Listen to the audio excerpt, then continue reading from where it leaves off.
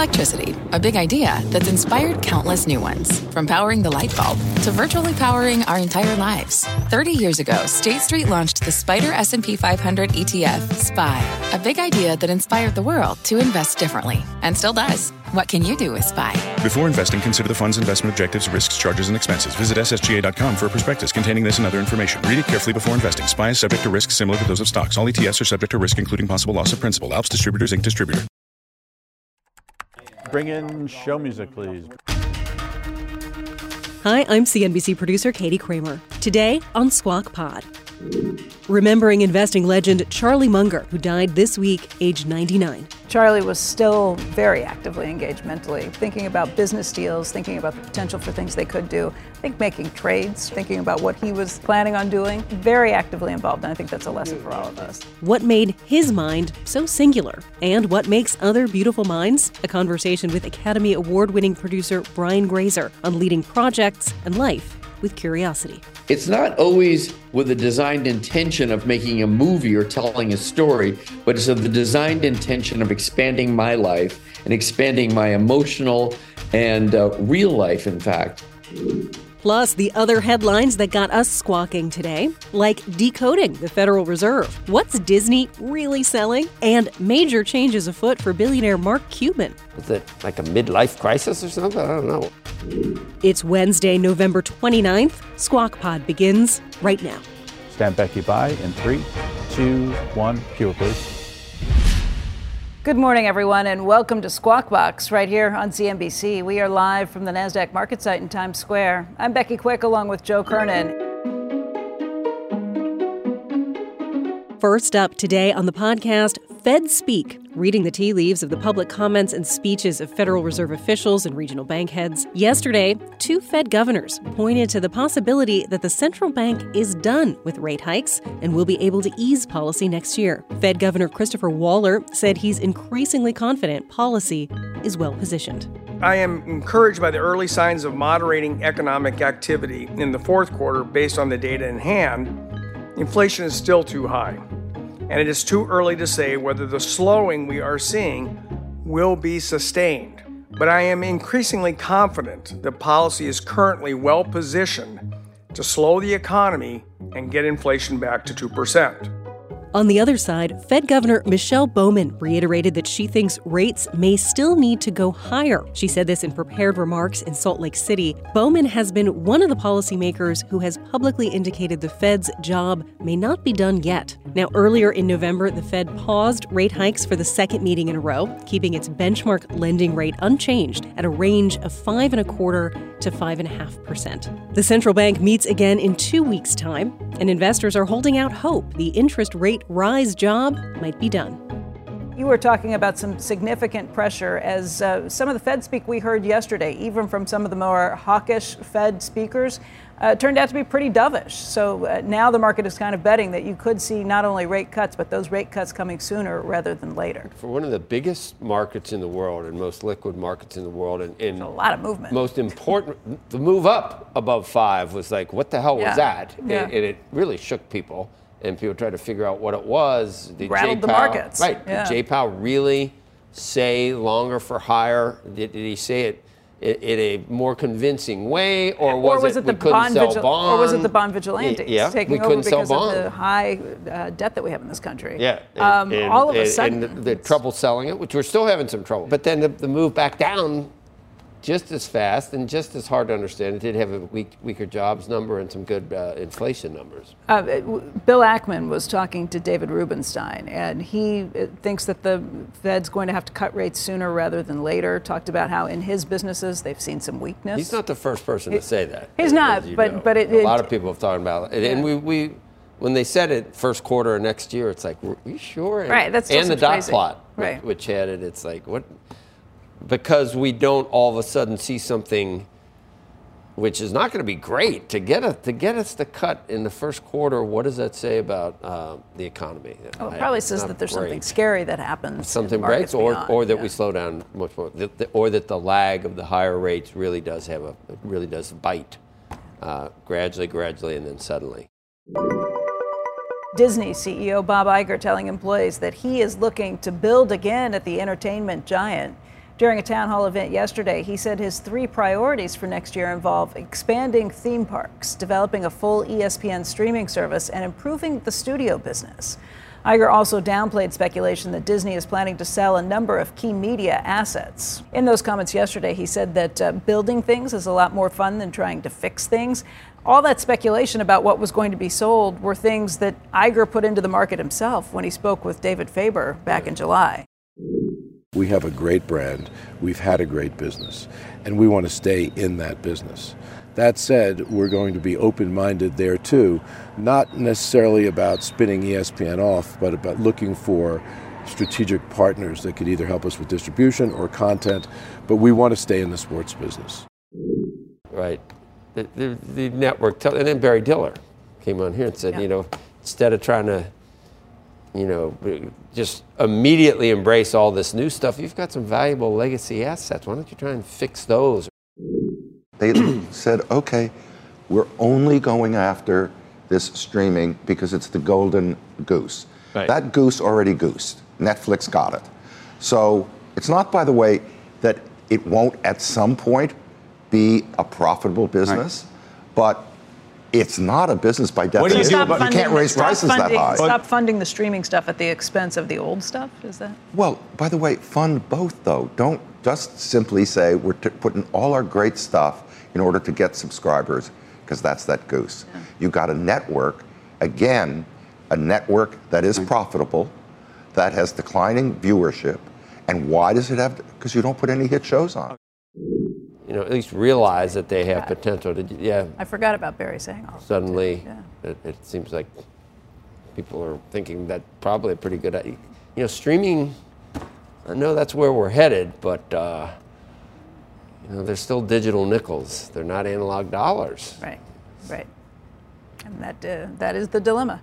Trying to be in a lot of different windows. Look at network TV, though, and I see them trying to introduce new shows and stuff. I have no interest in any of them on any network. Have you looked?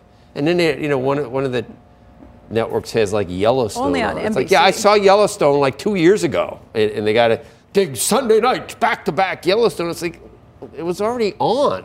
Yeah, but that's also a reflection of the strike and trying to come up with new content. People haven't seen it. I watched it late. I watched it in the last watched it a little year. late, but not this late. I'm not like, I know a lot of things that happen. Did I say any of them? No. Okay. I don't. There are still people who don't know some of these things. I know that's their problem. Yeah. This news broke late yesterday. Billionaire, wow, he looks evil there, doesn't he? Billionaire investor Mark Cuban is selling a majority stake of the Dallas Mavericks to Miriam Adelson and her family. A source told CNBC that Cuban is going to maintain a stake in the team and will still run basketball operations. Adelson is selling $2 billion worth of Las Vegas Sands stock, or about 10% of her stake, in order to buy the team. Meantime, Cuban said on a recent podcast that he plans to leave ABC's Shark Tank after next season, which would be the show's 16th year. He publicly flirted with an independent run for president in 2020, but back in July appeared to rule out a run in 2024, telling NBC News that my family would disown me. And I'm not running either. It's a lot to... Just my family would be mad too. That's why I'm not, because of my family. I mean, I probably could win, like him. Cheese will be next. Coming up on Squawk Pod, what makes a beautiful mind? Academy Award-winning producer and best-selling author Brian Grazer says it's all about staying curious. Every 2 weeks, I meet somebody that's expert or renowned in anything other than what I do for a living. Could be science, medicine, politics, religion, technology, all art forms. That special conversation right after this. From pit lane to podium, the Las Vegas Grand Prix is providing fans a race day experience at the speed they deserve. With the help of T-Mobile for Business, our 5G advanced network solutions are powering race day operations with event-wide connectivity. From streamlined gate entry to an immersive app, giving fans blazing fast access to the sport they love. This is accelerating innovation. This is the Las Vegas Grand Prix with T-Mobile for Business. Take your business further at T-Mobile.com/now. What's on the horizon for financial markets? At PGIM, it's a question that over 1,400 investment professionals relentlessly research in pursuit of your long-term goals. Specialized across asset classes, but united in collaboration, our teams provide global and local expertise. Our investments shape tomorrow, today. Pursue your tomorrow with PGIM, a leading global asset manager.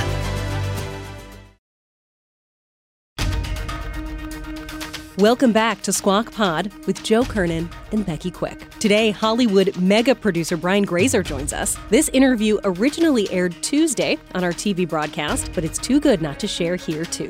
This is Becky's mic. Straight up on Becky. Becky kicks things off. Our next guest is one of the most prolific and successful filmmakers in Hollywood. We want to welcome Academy Award-winning producer Brian Grazer. His film and television credits include A Beautiful Mind, Arrested Development, and Splash. So many, we can't even list them all here. His latest film, Candy Cane Lane, premieres this Friday on Amazon Prime Video. And Brian, by the way, is also a best-selling author. His new book is out today. It's called A Curious Mind Expanded, The Secret to a Bigger Life. Brian, I want to thank you very much for being with us. It's been a while since we've seen you. I see you in Sun Valley all the time. I'm delighted all the time to see you.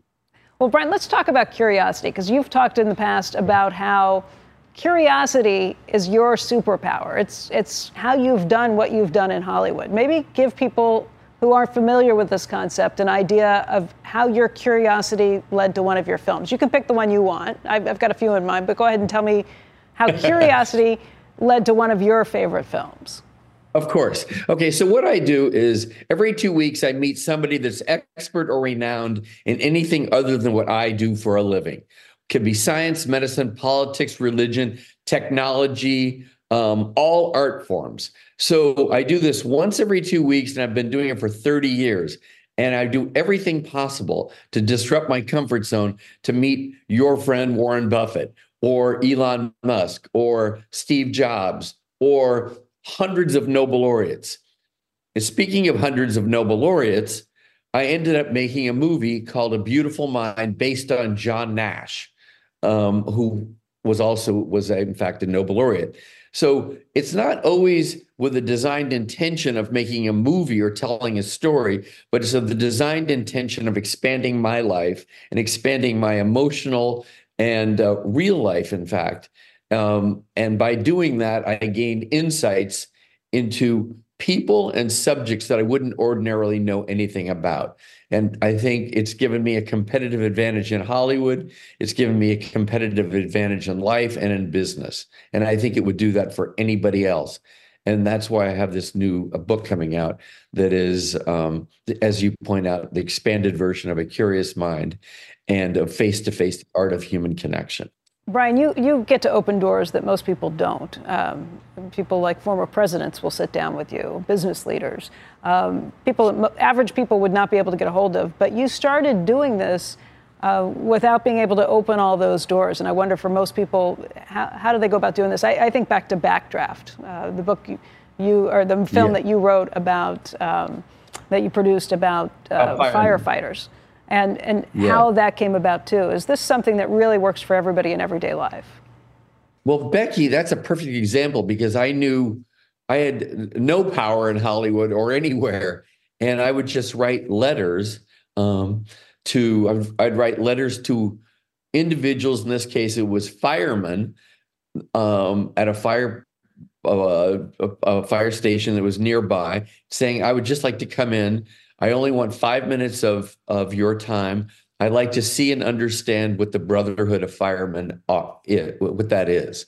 And of course, I got the response, yes, but often the answer is no, or they push you off. And you just have to keep on being persuasive and case building usually for the assistant of the person you're trying to meet.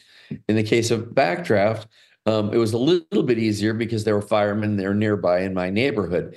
But eventually what I did is I learned a lot about the firemen and why they do what they do and the selfless nature of firemen and the unity of that brotherhood. And that turned into the movie Backdraft. There's been a lot written about the strikes in Hollywood, what this all means. I think the last time I talked to you about it was right when things were kicking off. The deal that's been struck, or that we think is going to be eventually finalized, what does it mean for the studios? What does it mean for the actors and others involved in the production of movies? Well, I don't really know all of the details and the nuance of the negotiation.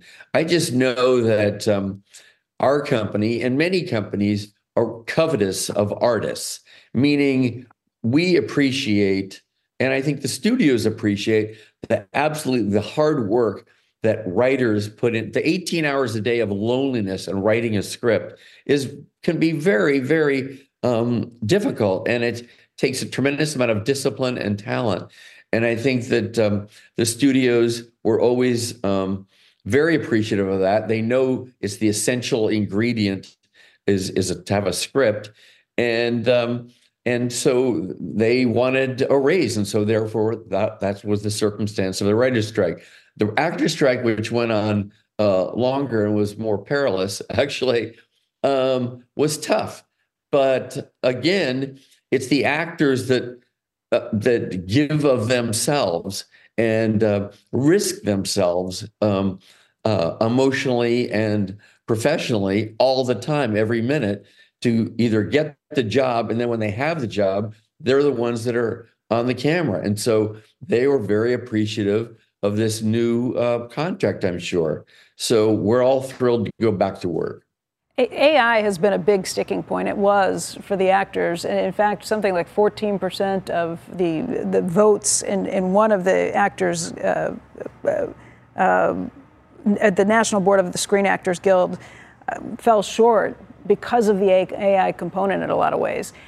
AI means, with this new part of it coming up, that the existing actors will have to sign off and be paid for any of their images, digital images that are used. But I think younger actors are a little concerned that it means that it'll be harder to break in, that those older, well-known actors will be the ones who get those roles and the coveted roles and will be able to be replicated all over the place. But it might be tougher for younger actors coming through. What would you say to those undiscovered actors at this point? Well, look, there's been so many changes over the 30 years that I've been in show business. And when we always find a way to be resourceful and figure it out, that sounds very simple. What I'd say to young actors is use your iPhone to communicate, in that you should always record yourself, shoot short scenes, know what your superpower is, and always punctuate what that is. But that's the best thing I can give you right now. Brian, we appreciate your time today, and appreciate you coming on to talk about the new book, too. Today is the first day for that. We hope to see you soon. It's A Curious Mind Expanded. Squawk Box will be right back. Thanks, Brian. Up next on Squawk Pod, remembering the one beautiful mind of Charlie Munger, who died just a month shy of his 100th birthday. How he built his legacy with our own Becky Quick, the journalist who spent hours interviewing him. A lot of what Charlie would do was think about the outcome you wanted and then do the inverse, right? Like inverse, start from the back, figure out what it is you want to get to, and then don't do stupid things. We'll be right back. From a flat tire in the city to a dead battery on a distant drive, AAA is partnering with T-Mobile for Business to accelerate response times and get more drivers back on the road fast. Our nationwide connectivity powers location telematics, so AAA's fleet can find stranded drivers quickly while being fully equipped with the in-vehicle tools to have answers when they get there. This is elevating the member experience. This is AAA with T-Mobile for Business. Take your business further at T-Mobile.com/now.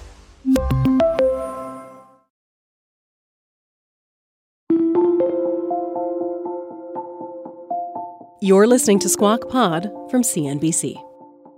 Charlie Munger, Warren Buffett's longtime business partner and close friend, has died at the age of 99, just weeks shy of his 100th birthday. The longtime Berkshire Hathaway vice chairman was also a friend of Squawk Box. Over the many years that our own Becky Quick has covered Munger, Warren Buffett, and the whole Berkshire $800 billion conglomerate, she's asked Charlie about everything: his business philosophy, even his fishing goals. Munger was set to celebrate a century of life on January 1st. Ahead of that milestone, just 2 weeks ago, Becky traveled to his home in Los Angeles, and we conducted an interview for planned special coverage around his birthday. Becky started by asking this billionaire, born in 1924, if he has any regrets. Here's a clip. Is there anything left on your bucket list, anything you'd like to do? Well, that's an interesting question.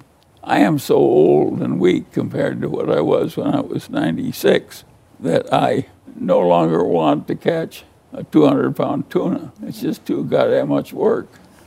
To get it in takes too much physical strength. So I don't know why I would have paid any amount to catch a 200-pound tuna when I was younger and never caught one. And now if given the opportunity, I would just decline going. I won't even go out after them. There are things you give up with time. You're pretty active. You've got a busy social schedule. You're on Zoom. You have breakfasts and lunch. Well, I like it that way. Yeah. That's my idea of a proper old age for me. And I didn't plan it. It just happened. And when it happened, I welcomed it. I am very good at recognizing unfair advantages. And I got unfair advantages in old age the way I got unfair advantages in non-old age. And when they came, I just grabbed them. Boom, boom, boom. The one grab I never made was for a third wife. Too late. That was Charlie, again, just 2 weeks ago at his home in Los Angeles. The wit and wisdom of Charlie Munger has been something we have talked about over the years. I just love what I just heard there. And I will sign. Give me something to sign that says, I have noticed I'm so much weaker now than I was at 96. Can I sign that onto that, please? That is amazing. That is amazing. Life. It is. Yeah. I'm so much weaker. You know, back when I was young, when I was 96. Yeah. That was his regret over the last three and a half years, is that he would no longer want to catch a 200-pound tuna. And, getting old, it's very difficult to do it gracefully. But you know what? It's the human condition, and that great metaphysical poet that said, ask not for whom the bell tolls. Because if you don't think, I get stuff, these cesspool that is Twitter, old man, this, that, and the other thing. It's like, really? Wait. You just give it some time, my friend, and it goes so much faster as you do get older. And ask not for whom the bell tolls, because it tolls for thee eventually. And we can learn, I think, a lot from the way he handled things and the way he lived toward the end of his life. Charlie never complained about anything. I complain I think now. Physically, I think physically he must have had some discomfort, but mentally he was 100% there. That's different for everyone. So yeah. Which is, we're still trying to figure that out. All the different. Now we just call it dementia. We don't even know whether it's Alzheimer's or Parkinson's or. Yeah. But to be that sharp, we really should check out exactly what was going on there, what he did, some of his personal habits, genetics. I'm sure we can find genetics, I think, plays a large role in this. We talked in this conversation from a couple of weeks ago, we talked about how he decided never to smoke, didn't want to pick that vice up. Other people were pushing it. He did drink from time to time, and said at times he even drank to excess, I think, when he was younger. Okay, check. I got that going. But he also talked about how you stay away from the stupid things in life. So a lot of what Charlie would do was think about the outcome you wanted and then do the inverse, right? Like inverse, start from the back, figure out what it is you want to get to, and then don't do stupid things. And he preached a lot about that. Talked about some of sort of the biblical things that were good too. Don't be envious of people. Don't be greedy. All of those things, he spoke pretty highly about that a couple of weeks ago too, just sort of the Talmudic version of what not to do and how that's pretty good rules for life too. I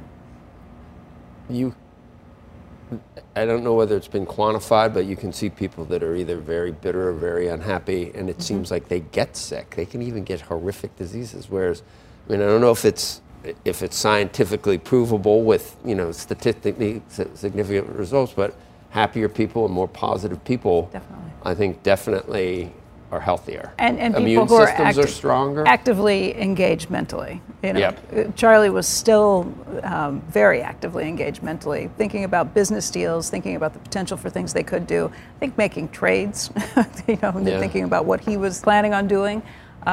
So very actively involved, and I think that's a lesson for all of us. You knew when they said, do you want to come out and? Did they ask you, or did you ask? No, they didn't ask me. I had a PR person actually reach out to me because there was a new book that's coming out. It's the Poor Charlie's Almanac, The Wit and Wisdom of Charlie Munger. There's a new edition of that's coming out next week, December 5th. And so he was doing a little bit of publicity, not a lot.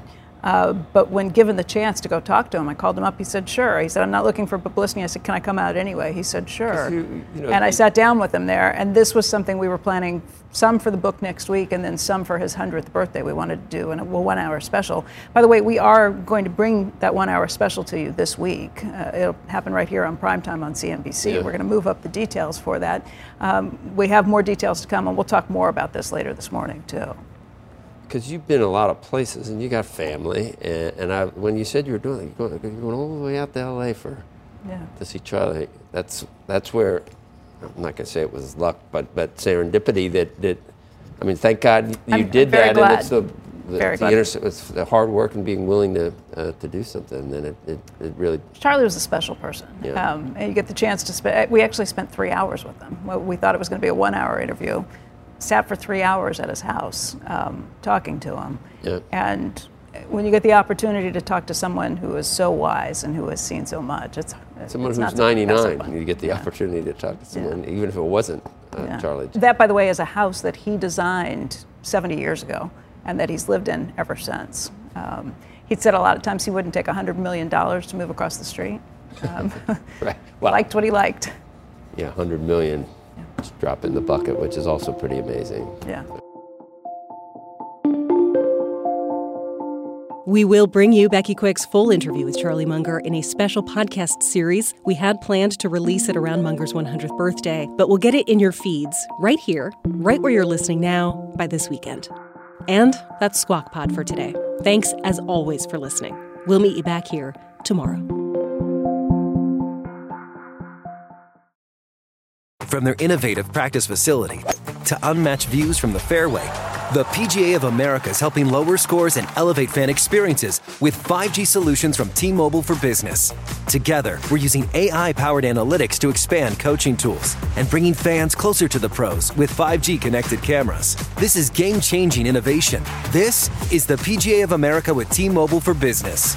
Take your business further at T-Mobile.com/now.